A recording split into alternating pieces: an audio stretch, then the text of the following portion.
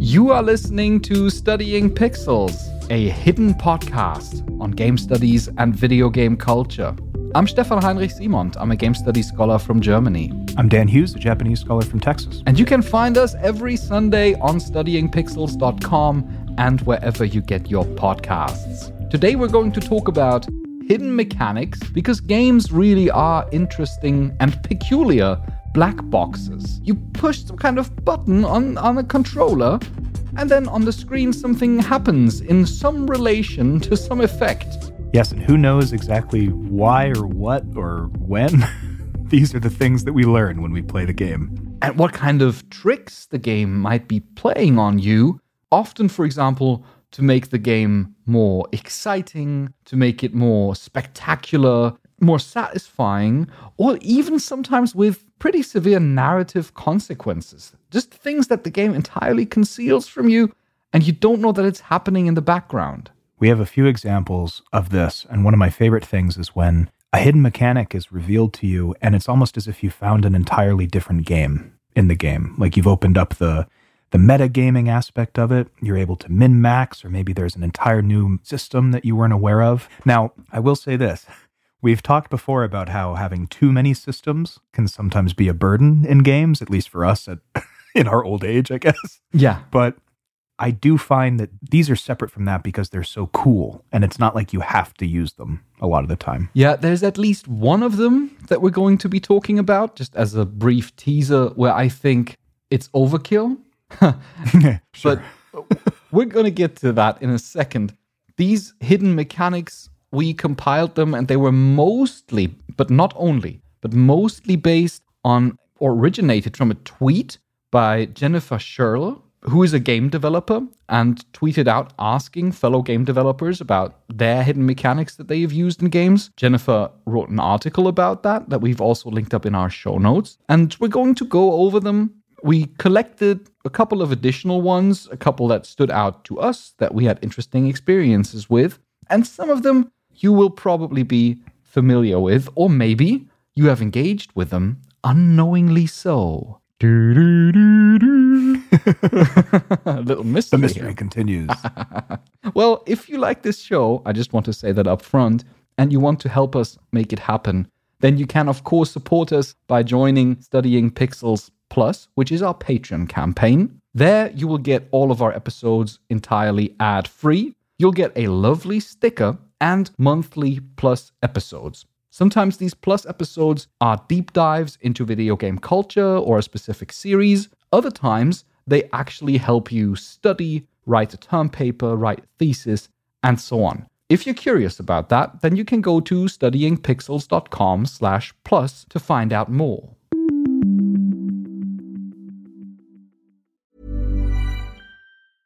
I'm Sandra, and I'm just the professional your small business was looking for. But you didn't hire me because you didn't use LinkedIn Jobs. LinkedIn has professionals you can't find anywhere else, including those who aren't actively looking for a new job, but might be open to the perfect role, like me. In a given month, over 70% of LinkedIn users don't visit other leading job sites. So if you're not looking on LinkedIn, you'll miss out on great candidates like Sandra. Start hiring professionals like a professional. Post your free job on linkedin.com/people today.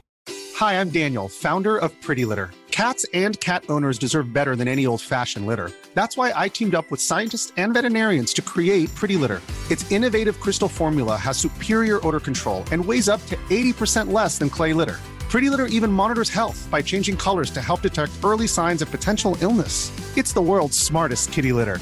Go to prettylitter.com and use code ACAST for 20% off your first order and a free cat toy. Terms and conditions apply. See site for details.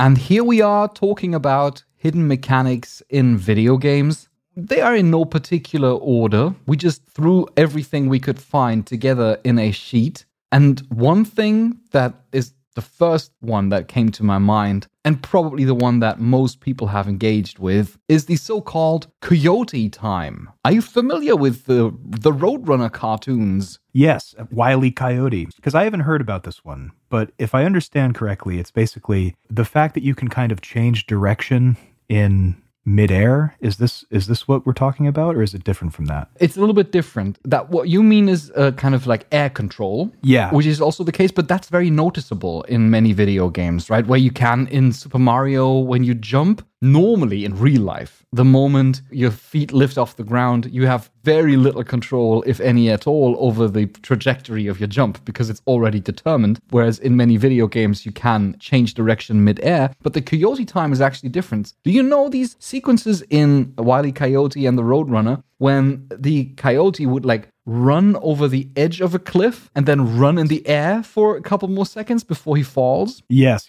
okay. That's what it's named after. The Coyote time appears usually in jump and run games where you have to do precisely timed jumps off of platforms. And it gives you a little bit of like an invisible window of extra jump off timing. So that if you leave the platform, then you still have like half a step where you can still jump off the platform. That's funny. I think, like with a lot of these, that's one of those, like, you didn't notice it, but your brain did kind of mechanics. I have to tell you a story. When I was a kid and I watched all of the Looney Tunes, I spent probably an afternoon, I must have been 5 or 6 years old. I spent an afternoon running off my couch trying to do the coyote. To get the coyote time. And did you get it? No, unfortunately, I didn't defy physics when I was a kid. But boy, I wish I had. Well, you have now, because in games such as Super Mario, you have done that. You've done it in Rayman, in the Rayman games. Celeste is one of the examples where the developers actually posted and responded to that tweet by Jennifer Sherrill that I mentioned earlier and explained that they have implemented that. Because while Celeste is pretty hardcore in its difficulty, it just feels fair. Because if you don't have that coyote time, then it feels almost as if the game is like unnecessarily meticulous in how precise you need to be. Yeah, I think, you know what, I can't think of an example, but I just feel in my bones that a game, a platformer or a jump and run that isn't good probably doesn't have this, or it's not as pronounced, would be my guess. Because I think you're right. I think that's asking you to be too precise, and it's not fun at that point. I think that was the case with the more recent Crash Bandicoot games. I'm not quite sure whether that is true, but I think people complained there. You need to be so ridiculously precise in these games. And that was strange and required of many people to get used to it at first because it didn't have the coyote time. You're so right. And what's strange is looking back on the original PlayStation 1 versions of those Crash Bandicoot games, they definitely had that. And I think you're right. I think the Insane trilogy didn't, and that's why people had such a hard time with it. Yeah. One of the most pronounced examples that I can remember ever engaging with the coyote time, that was, I think, in Tomb Raider, in the early Tomb Raider games, where... And this is only something that you would know if you are old enough to have played these original games, where those games were 3D, right? And you had to be very precise in your jumps. But Lara Croft, she would always take like almost an entire like squared step. Like her steps were always like measured in these squares. And you could, of course, slow her down and take like a half square step. But her steps were pretty big. And so you needed a little bit of wiggle room where you would be able to jump off a box. It would be almost noticeable. You would jump off and you would think like, okay, her foot kind of just like, pushed itself off of thin air there just now. Yeah, I think it's led to a lot of glitches too. Like I can think of, right now I'm playing Sekiro, Shadows Die Twice, and there are a lot of, I think, unintended glitches that happen because of coyote time, where you can kind of jump over certain obstacles, have bosses fall to their death without meaning to. So that's an example of kind of using the hidden mechanic to your advantage too. I'm sure that Elden Ring has coyote time as well. It's gotta be. At least when you're on the horse, at least when you're on torrent, I think it must have. And double coyote time. Double coyote time, jump. yeah, because you can double jump. And it's just so cool because it's a hidden mechanic. It's something that's never really explained to you. There's no tutorial thing that says like, oh, and by the way, if you are like 1 millimeter beyond the platform, don't worry about it. It's just not explained because it feels so organic. It's totally unrealistic, but in the game, it just feels right. Yes. Well, speaking of feelings, how's that for a segue, Stefan? I want to talk about affection points in the Final Fantasy series. Oh. Yes. Are you familiar with these? Yeah, I have engaged with them more or less consciously. Yes. Yes. So if you've played Final Fantasy VII, I'm going to say the original, but the remaster on the PS4, for example, there's actually a trophy that relates to this. So it's a little less than hidden now. But the first example that I can think of where these affection points came into play was in the original Final Fantasy VII, where depending on how you answer different characters, you determine who you go on a date with at the Gold Saucer Casino on the first disc. So it's usually going to be Aerith, because I think she has the most affection points, that hidden mechanic. But the next one would be Tifa. And after that, you can actually get to a point where you amass enough affection points with Yuffie and Barrett that you have a date with each of them. And those are both very funny. Barrett's especially is hilarious. What's interesting about this is that there's no indication, it's truly hidden, how these affection points add up. It all depends on different choices that you use in dialogue.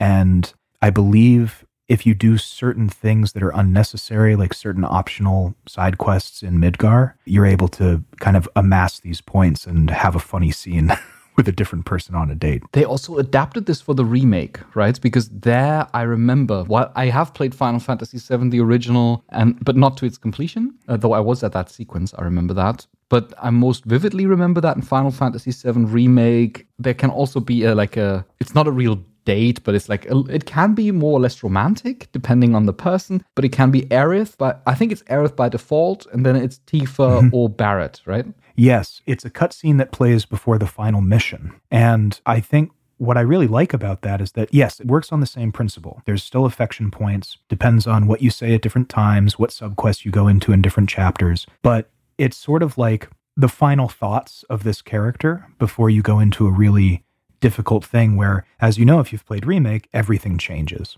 So yes, it defaults to Aerith because that's the default relationship, but you can also have Tifa and Barrett. And what I like about the change is that Barrett's isn't funny like the date is in the original. It's really sincere about his thoughts about the planet and his daughter. And I think no matter who you get, it's a really touching scene. It is. I mean, I definitely had... Wait, did I even have... I'm not sure whether I had Aerith or Tifa. I can't quite remember, but what I do find interesting is the fact that they made a deliberate decision to conceal the existence of these affection points. Yes. Because, of course, when you played the original, then you would be aware of this, because that was a time before social media, before you could just simply go online and check out what's going on. You maybe had a guide where it was explained. I'm not sure whether it was explained in these original guide books. I'm not sure, yeah. I could imagine that it was not even mentioned, and that they made a deliberate decision to say, okay, we're going to implement this mechanic, but we're not going to tell anyone about it, because the engagement is completely different. If you know about this mechanic, then what you're doing is instrumental play.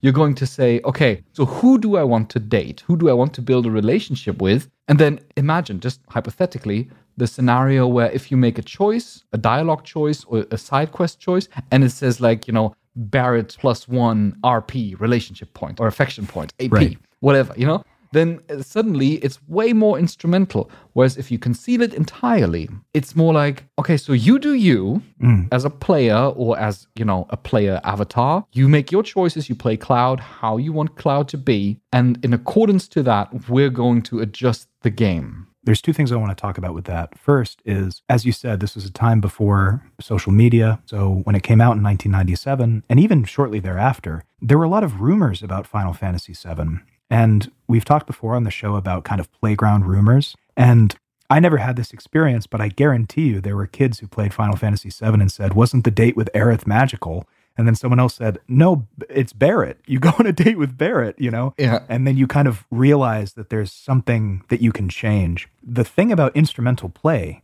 is that, let's say that you want to get the trophy for going on the date with Barrett in the remaster.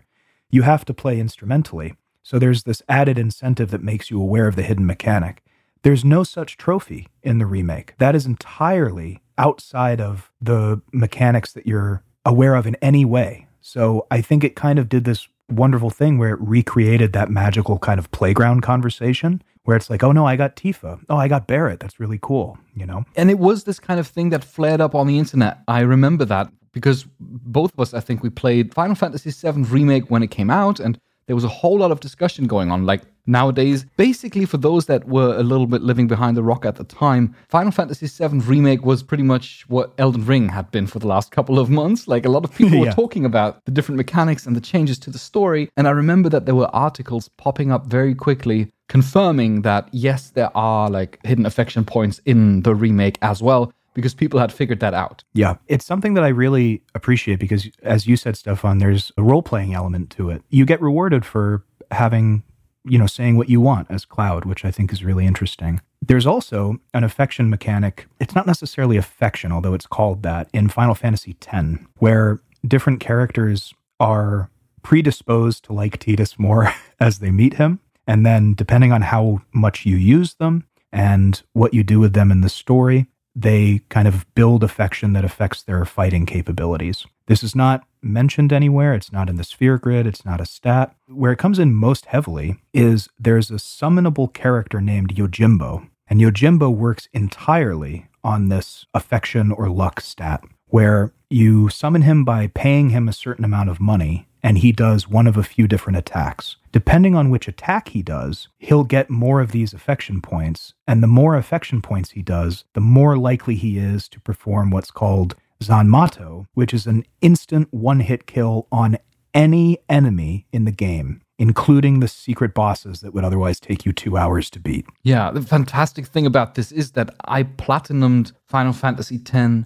twice, I think. Yeah. And I did not know this. I did not know of this. I knew of this trick with Zanmato and with using Yojimbo. I operated along the lines of basically grinding and then using a whole lot of, you need to give him a certain sum of money so that it's like an 88% chance or whatever that he would use that particular attack. I always thought of it like you're training him over time and you do it a couple of times so that you can reliably use it in those boss fights. I was not aware that this is something that goes on with other characters as well and determines stats that influence combat as well. Yeah, and something that Final Fantasy does really well is that it's thematically relevant. So Yojimbo may be a little different, but for example, Riku, the girl character that you meet at the start of the game, she has the highest predisposition to Tidus because if you think about their meeting, he didn't know about the whole difference in racial tension, and so he just accepted Riku as she was when he met her. So there's a lot of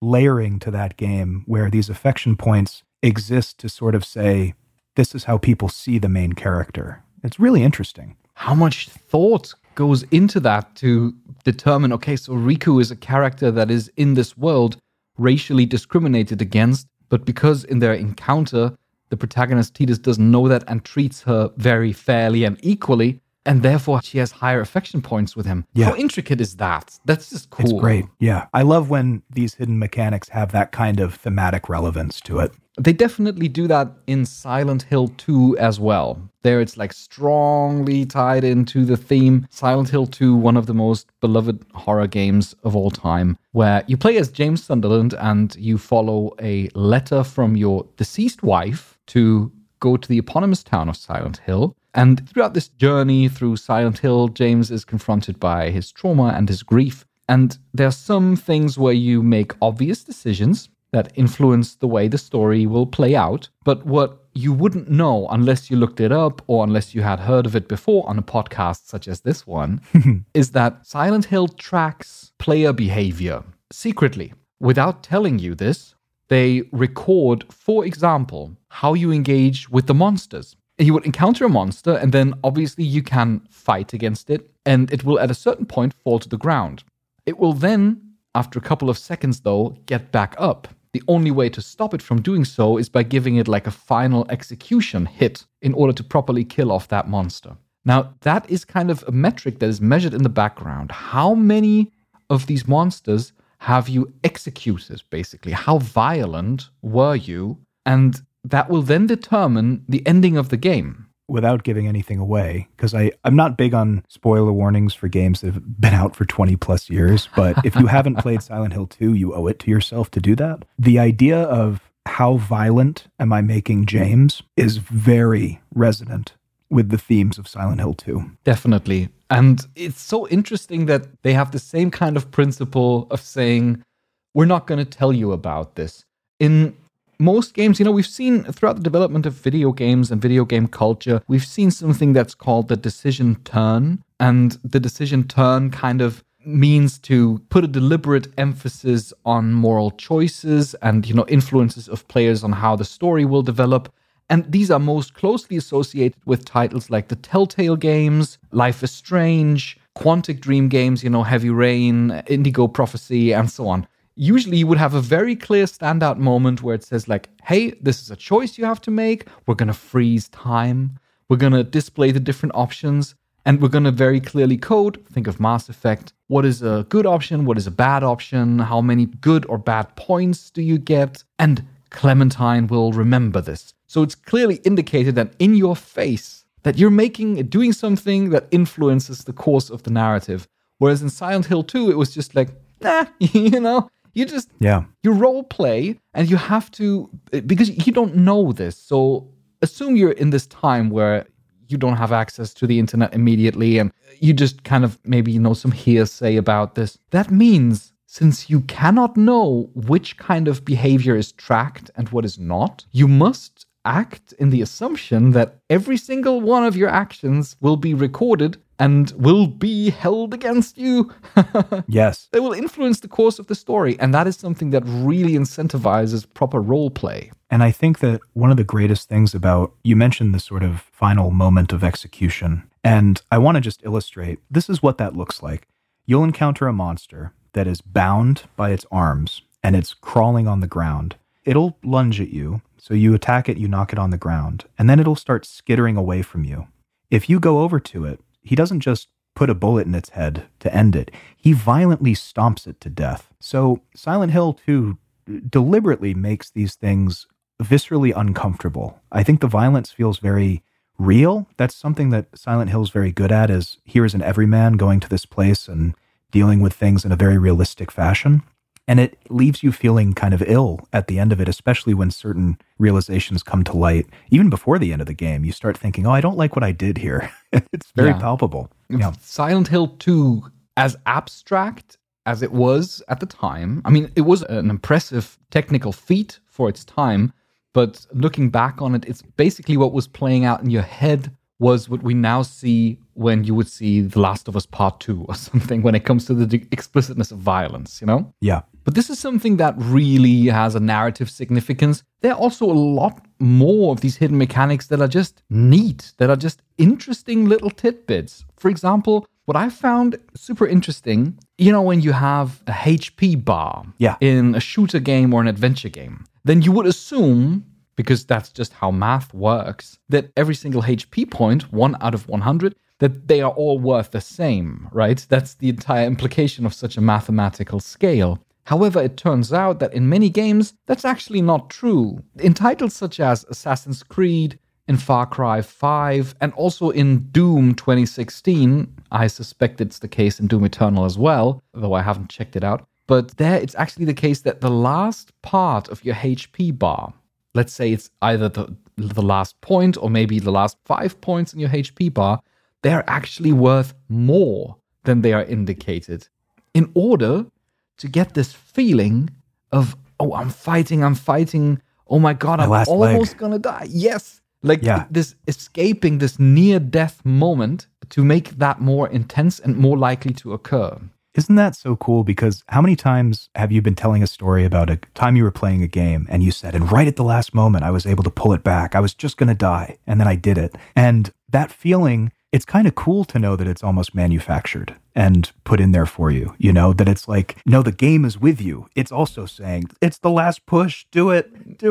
The game's it's kind of rooting for you. Yeah. It does two things really well. It makes you feel like there's really high tension, but it also kind of rewards you for taking a chance. Because if you're at the point where you're maybe at the end of a boss fight or you're at the end of a really long firefight, you feel like you're, all right, I'm nearly out of ammo. The only way I'm going to do this is if I rush them or if I, take this crazy chance. It makes that more memorable, I think.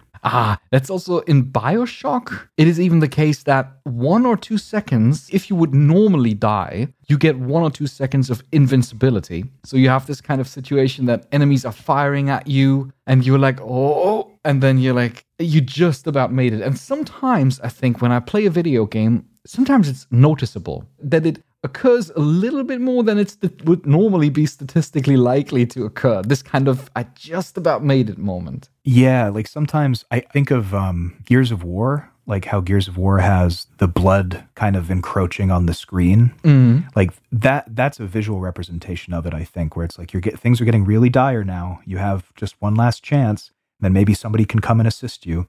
But I think that the games that don't point it out directly, but just have it happen, are really cool.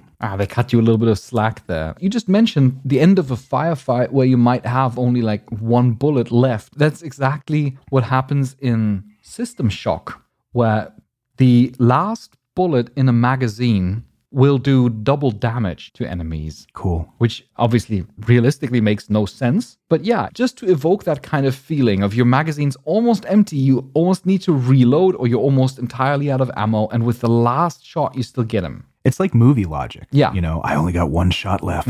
Got to make it count. You know, makes me think of Eminem. You only got one shot. One shot. One system. But yeah, it's for the spectacle. Those are games that are there to kind of bring you into the moment where you are in a heated action sequence, and they want to give you this kind of it's spectacle that is there to create a story that you can tell afterwards.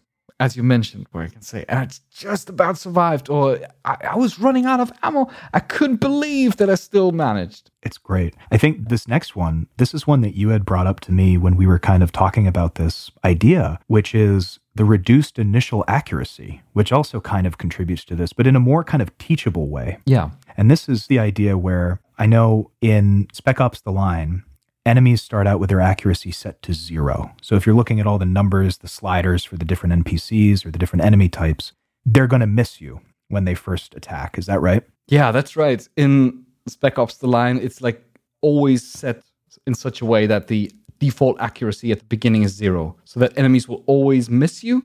And I think in Half-Life, it is the same, so that the default setting is they will shoot at you, they will definitely miss, so that you as a player are warned and that you can react, that you can turn around quickly and ascertain where the enemy is shooting from. I think that's really cool because that's a great way to tutorialize you without... You could just as easily imagine a game popping up a screen and saying, enemies will shoot at you. Try not to be hit.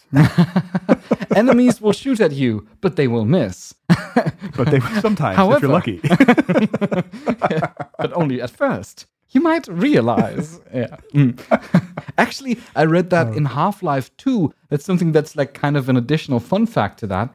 In Half-Life 2, if an enemy shoots at your player avatar and misses, the shot misses, then the game is programmed in such a way that the bullet will try to instead hit some kind of breakable object that is nearby, so that you can more clearly notice you're being shot at and that it looks more spectacular. Like someone shoots and it's like, instead of just like a wall, it hits maybe like a barrel that's standing there or like a window that breaks, something that does some kind of effect so you properly feel attacked, you know? Yeah, so you're aware of it, but also, as you said, there's some sort of cinematic spectacle to it. Yeah. Like you just narrowly missed. Yeah, you're like running along there and you're being shot at, you're under fire, just this kind of cinematic experience. Well, I have one that's a little bit, it's a little bit of a left turn into more of the metagaming aspect of things. Oh. I imagine this is the one that you were referring to at the start of the episode. Quite possibly, depending on what it is. Yeah. The Pokemon IV and EV values. That's exactly what I was talking about. Pokemon, the IV and EV system. Yes, individual values and effort values. So if you're an old man like us, then you're probably saying, I don't know what this is. But for anybody new to Pokemon, this isn't really a new idea, but it was at one point. So in the Ruby and Sapphire games, the third generation of Pokemon, these were introduced as they were hidden stats that determined how well your Pokemon was doing in battle. So all Pokemon have, an attack stat, a speed stat, a defense stat, all that stuff. And certain Pokemon, not all Pokemon are created equal, it turns out, because certain Pokemon have higher IVs, which are the individual values. These are inherent boosts that Pokemon have So if you want to catch a Pikachu, there are odds that if you catch two Pikachus, they will not be the same because one might be speedier than the other. That's determined by their IV, their individual value. But there's also the effort value, which is a number that you can raise by doing certain training so that no matter what the base value of that stat is, you can actually make it better and get more points every time you level up. The way that they did that in the original game was really tedious. So let's say you wanted to raise your Pokemon's speed stat. You would have to go and kill about 1,000 Zubats with whatever Pokemon you want to raise your speed stat with. So certain Pokemon had an associated effort value with them that when you defeated them, it would give a little bit of like EV experience points to your Pokemon. But it would not detail that, would it? Not at all. Yeah. No. The only way that you would notice this is every time you level up, they get different stat boosts. And you may notice if you happen to have killed 1,000 Zubats just out of some sort of hatred for them. Yeah. Then you would notice that eventually, if the speed stat would have gone up by 2, maybe now it's going up by 4 every level. So I don't know this for sure, but I imagine that's how people reverse engineered this hidden mechanic. They saw that different Pokemon had different stats to start with, even though they were the same level, and they were somehow leveling up differently. Now, I find this incredibly boring, but I know a lot about it because I've played these games. And what I appreciate is that it's not so much a hidden mechanic anymore, because in the later Pokemon games, they make it more of a noticeable stat, and they make it much easier to train with certain mini games and items that you can give to your Pokemon to raise these values. Well, I'm going to tell you what I think about IV and EV values. But before I do that, let's take a little break. We'll be right back. Oh, suspenseful.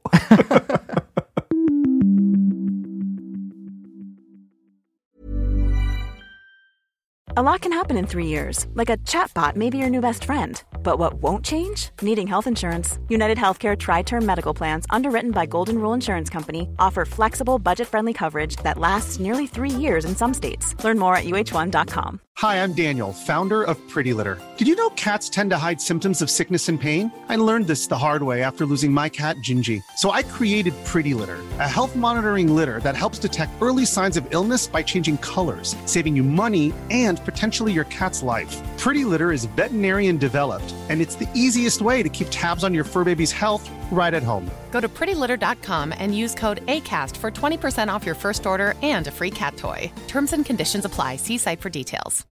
Millions of people have lost weight with personalized plans from Noom. Like Evan, who can't stand salads and still lost 50 pounds. Salads generally for most people are the easy button, right? For me, that wasn't an option. I never really was a salad guy. That's just not who I am. But Noom worked for me. Get your personalized plan today at Noom.com. Real Noom user compensated to provide their story. In 4 weeks, the typical Noom user can expect to lose 1 to 2 pounds per week. Individual results may vary. Hey there, it's Michelle Norris. I'm host of a podcast called Your Mama's Kitchen. When I travel, I'm usually looking for a way to find a taste of home when I'm not at home. And one of the things I love to do when I am at home is entertain. And Airbnb allows me to do that. When I was in California recently, I rented a house that had a great kitchen. And when we were sitting around the table, we're all thinking, we're in someone else's house. Someone could be in all of our homes as well. If you have a home, but you're not always at home, you have an Airbnb. Your home might be worth more than you think. Find out how much at airbnb.com/host.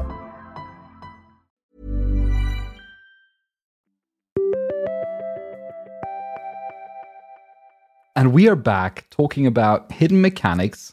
We just elaborated a little bit on the IV and the EV stat in Pokemon. So that would be individual values. And what was EV effort values? Effort values, yes. And now, the thrilling conclusion to Stefan's hot take. Yes, the thrilling conclusion that I had teased before the break is just that I feel... I mean, I don't like it. I'm not a big fan of this system. Sure. Primarily because, to me, it makes the individual Pokemon more expendable. Yeah. When I started playing Pokemon, for me, it always felt like I had a special relationship to each and every Pokemon that I caught because I would raise them, I would nurture them. To me, it felt a little bit more like a Tamagotchi, you know? Yeah, absolutely. Whereas over time, And this was something that I know Arceus has introduced some different mechanics, but even if we exclude that, even if we go up to Sword and Shield, it kind of led into the direction of, hey, why don't you catch 50 Pikachus? Then you can just take a quick look at this very simple spreadsheet where you can calculate, Yeah. If the thing level is like this now, then what level will it be if it reaches 99? And then if you've done that and that, then they will appear as shiny Pikachus, and there you can then do the same thing again. To me, it just feels like this is just min-maxing, Yeah, absolutely. And there's also, you kind of went a brighter way with it, like, oh, I'm going to catch 50 Pikachus. Most of the time, the way that people do this is they get a Ditto, and they just breed 1 million Pikachus. So it's this weird, I don't want to get too dark, but it has this weird eugenics tinge to it.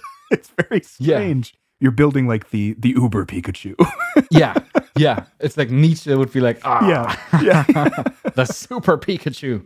I mean, for people who are very much into Pokemon, I understand that lengthens the game by a considerable margin. But for you and I, it's just like, but my Pikachu's special because I caught him. Yeah, exactly. Yeah. Because that Pikachu has been with me a long time, that Pikachu that I caught. And, the same way I feel about all of these Pokemon. It's just, to me, it's just too many. I can't keep track of it. And I know there's some people who really love this, but to me, it's a little bit incomprehensible because the Pokemon games, usually, they offer these extreme min-max rabbit holes, but they don't require you to do any of it at any point in the game. You're just doing it for the sake of doing it. You have to go in and say, I want the perfect Pikachu, or like you've got different builds. And then I need to look up what are the best base stat values for it, for Pikachu, and where can I catch the ones that has the most EV, and how can I get it up? Yeah. It's just too much effort for me. It's just not, as you rightly pointed out, it's just not that complicated a game. You can get through the entire game, the post-game, everything. I would say the closest that I ever felt like, okay, these actually matter, was in Arceus, because Arceus was actually harder than a lot of other Pokemon games. So maybe if they take it more in that direction, I'll invest more into it, but I'm with you. I think it's just too much. Yeah. Either it needs to be the case that there's some kind of end game that would afford such a deep engagement, or, well, I guess there are people who are involved in like PvP stuff where this like matters if you want to play in some kind of upper special Pokemon professional tournaments. The Elite Four. Yeah. If you want to do that. But I think for the most people who play Pokemon, it's just not that relevant. And for that, I think it's a bit too intrusive. Well, I have another one that is, it's kind of in the same vein, but I think it's a little more reasonable. So in Bloodborne, there's all the different trick weapons, right? Yes. There's actually a couple of different hidden mechanics within that I think you don't need to know about, but if you do, I do think it enhances your play style. Well, maybe we should first say that the trick weapons are usually the ones that you get them, and they're like weapons that you can transform. Yes, so they're specifically designed by the hunters in the world of Bloodborne to be used against beasts. And so they're trick weapons in the sense that they have one form for one hand and then another form for two-handed. They have different move sets and things like that. Pretty versatile, but also pretty understandable, I would say. Yeah, like the Saw Cleaver, the first weapon that you get is a trick weapon that you can use pretty much throughout the entire game and be perfectly happy with it. That's the cool thing, is that any weapon you use, you can use it the entire time. Bloodborne is, I think, pretty balanced in that way. But there are definite ways to break it by using the different mechanics that aren't explicitly given to you. So one of these mechanics is that the base trick weapons, some of them are serrated, and then others are what are called righteous.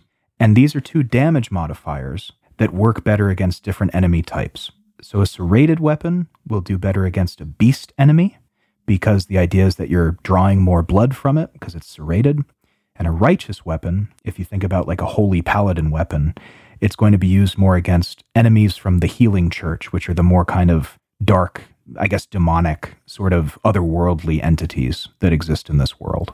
So in that way, it's kind of a cool narrative thing because the hunters made different weapons for different occasions. As you were saying, like, okay, a serrated weapon would be better against these werewolves, and a righteous weapon would be better against these weird alien things. But the weird thing about it is that even though I've platinumed Bloodborne, I can't quite recall. This is never mentioned nor explained, is it? No, never. I think you can look at the damage modifiers and kind of come to that conclusion. but it doesn't say in the description, this is a serrated weapon or this is a righteous weapon. But the nice thing about it just feels organically believable because probably you have the weapon and either by its aesthetics or by the little bit of lore pieces that you know about it that you can read in the item description, you might figure, okay, that's a weapon that might be super effective against that kind of type of enemy. Yes, and it goes even deeper than that. In Bloodborne, as you can go deeper into the Pthumerian Chalice dungeons, which are completely optional, randomly generated dungeons in the game. If you go into these, you can find these items that are called uncanny and lost weapons. And these are different versions of the trick weapons. The only real difference that they have is that they have different modification slots. So there are items in the game called gems that you can use to kind of enhance your attack power, enhance bleeding damage. And not all of the weapons have the same fitted gems. It's almost like materia slots in Final Fantasy. Yeah. But an uncanny weapon will have different shaped slots than a lost weapon, and the same is said of the normal weapons. So if you're going for a particular build, but you can't use a gem that you want to use in the normal weapon, well, you might be able to use it in the uncanny version. And so it's just this level of depth that I think is cool because it's not so insane that you can't grasp it, and you also don't need it at all to play the game normally. Yeah, I think that's what's the cool thing about it. You don't have to pay any particular attention to it if you don't want to, but if you want to go all the way through these chalice dungeons, which requires a lot of, at least a little bit of metagaming engagement anyway, if you are that determined, then it's perfectly fine to give this optional layer of depth. It's honestly just impressive how much time and effort also goes into such details, into conceptualizing them, into designing them, just to then conceal them from players. It's kind of the opposite of what most games want to do. It makes these games less transparent. Ubisoft games, for example. Ubisoft games, they usually are very transparent in that when you open the map and you have these hundreds of question markers where you can, trigger side quests and small collectibles and stuff, you can often see on the map already or at the beginning of a side quest what kind of reward exactly you're going to get. Yeah, it's interesting that you bring that up because I think Ubisoft titles do that to encourage you to go do the side stuff, this stuff that you might not have to do. Look at what you'll get if you do this tedious, walking mission. But Bloodborne, again, with form kind of meeting function, it rewards you for doing what the game warns you against doing, which is indulging in your obsession of knowledge and trying to get more out of something. So it kind of rewards you, but it also makes it that much more complicated when you try to get things to make sense. Yeah, without telling you this is the result, but with just telling you hey, this is something that you can do. And if you engage in it long enough and deeply enough, then at a certain point, you're just going to be like, oh, wait, this looks interesting. Maybe I'll try it out. And you're like, this weapon is kind of cool. It seems super effective. I don't quite understand why, maybe, but it is the case, Something about it. Yep. Yeah, there's just something about it. I think Bloodborne might be a good game. It might be. It might be a recommendable game, yeah. Yep. There are also a lot of these small things that we still got in our sheet that are just there to make games feel more satisfying. Quite a couple of them we've already addressed, but just some quickfire examples that I stumbled upon.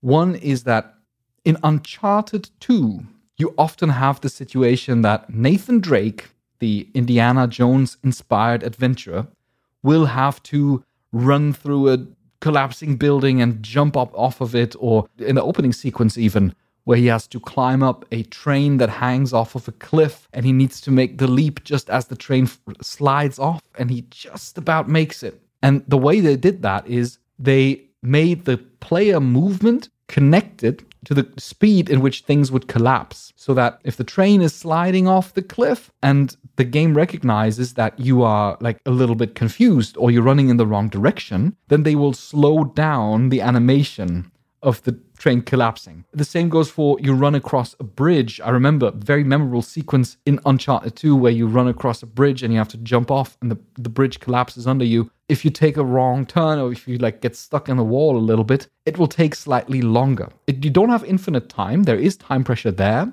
but they will just say like, okay, let's halve the speed for like a couple of seconds so you have time to reorient yourself, and then we'll make it so that just as you're about to jump off, then we'll make the final collapse. To me, that's really cool because it puts me in the mind of the game developer, and I think the win state in this scenario is seeing something cool or experiencing a really cool movie moment. They do that so well. Orchestrating a cinematographic moment, that's what it's all about in these cases. In others, it's more pragmatic. Like in DMC, much beloved game for me, much hated game for others.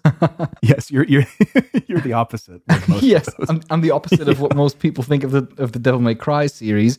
But Devil May Cry obviously is a very fast-paced game where you're constantly slaughtering a whole lot of demons, and you have to be very quick on your feet and very quick with your reactions. Now, the thing is, it is a problem if enemies surround you. And in order to prevent that from happening, what the game actually does is that if an enemy is off screen, so if you're not looking at the enemy, then their attacks will be slowed down so that they don't come in from behind and just hit you and interrupt your combo. Yeah, because you want to be stylish and cool and be in the flow of combo and not suddenly have some demon come running in and like just give you like a random attack in the back. You know, that reminds me of, this isn't so much a hidden mechanic as it is kind of like a video game trick, which I really like. And it's in the same vein, which is in games like in the PS2 era, PS2, Xbox, that kind of time, two games I can think of, the Path of Neo, the Matrix game, and then Kingdom Hearts 2. They both have these sequences where there are thousands of enemies surrounding you. And the way that they set it up is that really only about 5 to 10 of them are attacking you at once. And the rest of them are just kind of dancing and jiving in the background. They're just like stalling, just like, you know, in the ready to attack position. Yeah. Let's wait until he's defeated the other guys. That's right. Yeah, they're very polite. And I love that it makes it feel like you are surrounded without it being unfair. Yeah, that's cool in movies as well. If you see like some kind of like older action movies, the best They're all just waiting there. Yeah, exactly. The best thing is looking in the fighting sequence, not at the action, but looking at the other like 3 actors that are in the background and that are just like stalling before attacking. There's that great story of, I think Jonathan Rhys Davies, the guy who plays Gimli in Lord of the Rings. They would say like, they would have all this choreography planned out for Gimli. And he would say, no, you come at me, I'll hit you with the axe. Then you come at me, I'll hit you with the axe. And it's just one after the other. Yeah, it's like these old like Bud Spencer films. Oh yeah, where you always have like one coming in after another, and they all like just like slapped around. Very polite villains. Yeah, very kind. There's one example at least that I could find where this even affects multiplayer, because normally in multiplayer games, it's important to have a high degree of transparency because you want things to be fair, you want people to understand what's going on, and you want to allow everyone to have a satisfying experience. However, it can get pretty frustrating if you play a shooter such as Gears of War, and that is exactly the studio that has confirmed this. You jump into Gears of War multiplayer, and other people are a lot more advanced than you are, so you come into a party and you just get immediately killed. So what they found out, according to their internal metrics, is that 90% of players stopped playing the multiplayer if they did not get a single kill in their first game. You jump in, you get slaughtered over and over again, you have no sense of accomplishment. Can't get better. Then the round ends. Essential life experience. That's right. Just get beaten down before you have a chance. Yeah. Oh. Because what they do in order to compensate for that is they give initial players that play their first round a damage boost for their first few rounds, just so that they can get in a couple of kills. And then over time, as the person progresses in the matches, that boost wears off so that they don't notice that they're getting weaker. But yeah, they just like have the satisfying experience, and then kind of the player skill is sufficiently trained, it kicks in that you can actually make a difference in these combat situations. Yeah, I got excited because I think that that's a really smart way to do multiplayer. Especially, I'm not very good in shooting games. You know, I'm just not, like Halo, Gears of War. But I like that they kind of have that buffer zone so that you can still have fun before you say, all right, this isn't fun anymore. I'm just getting totally destroyed by my friends. Is there a good word for this in English? Because in German, there is a term. It is Welpenschutz, which is kind of, you know, a Welpe is a puppy.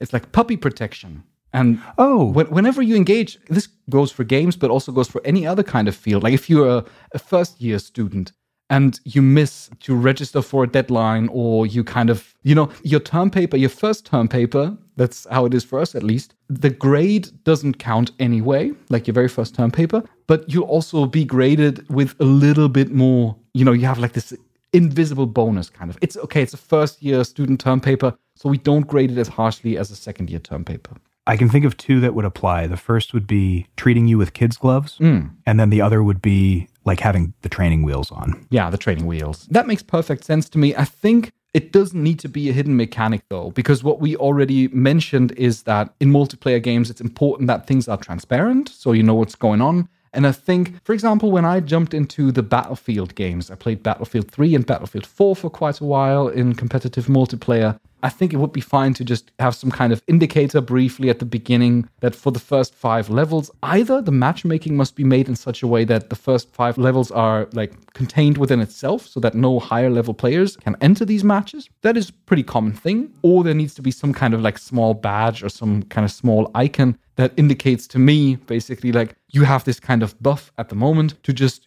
have your training wheels on, explore the game, enjoy a little bit, figure out the mechanics in your own time. You're not under that much pressure. And then we'll take it off as soon as you're ready. And then you can properly fight, basically. MMORPGs also do this. I think the best example of it is in Final Fantasy XIV. If you started today, there's so much content in that game that you've missed. And what I like is that if you do start, often what they'll do is they'll have particular servers that will give you an experience buff so that you can level up quicker. You can still enjoy it, but it doesn't feel like you're cheating. It doesn't feel like a level boost to get to the max level. It just feels like you're accelerated, so you're still engaging, but you're not at such a disadvantage to take all the time to get to where everybody else is.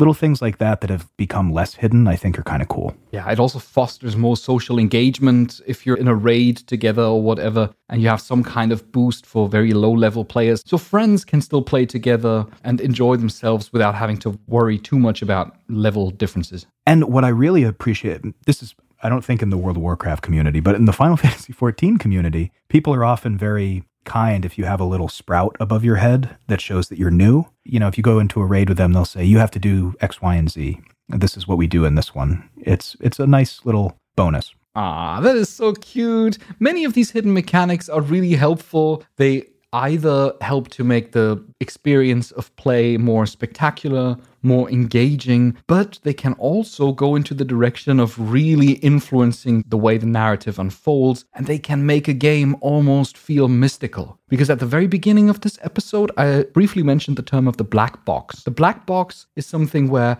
a signal is put in, it's processed in some unknown way, and then you can observe the results. And you don't know what's going on within that black box, though. And sometimes it's really cool to have a black box where you just don't know exactly. Maybe I don't want to know the rewards of what I'm going to get for the side quest, but I want to do the side quest for the purpose of doing it, or because I feel like the narrative design compels me and my character to do this side quest, to help out this NPC, for example. I think in such incidents, these narratively framed hidden mechanics, they fit in best. And I think you just get the more enjoyment out of them because it's like with the black box example, something clicks and you feel like you're in on the secret. It's cool. Thank you so very much for listening. Please let us know what your favorite examples of hidden mechanics are. If you want to tell us about them, then you can go to studyingpixels.com/contact. Of course, we would be super happy if you would decide to support the show. You can do so by going to studyingpixels.com/plus, and we will then talk again next week. See you then.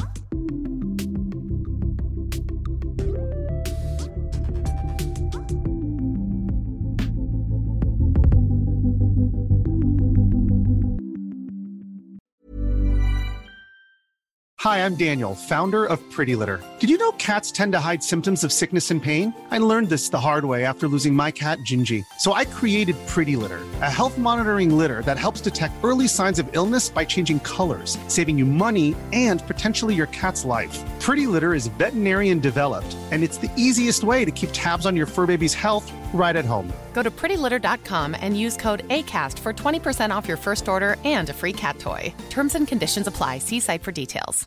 Even when we're on a budget, we still deserve nice things. Quince is a place to scoop up stunning high-end goods for 50 to 80% less than similar brands. They have buttery soft cashmere sweaters starting at $50, luxurious Italian leather bags, and so much more.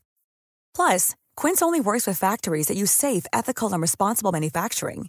Get the high-end goods you'll love without the high price tag with Quince. Go to quince.com/style for free shipping and 365-day returns.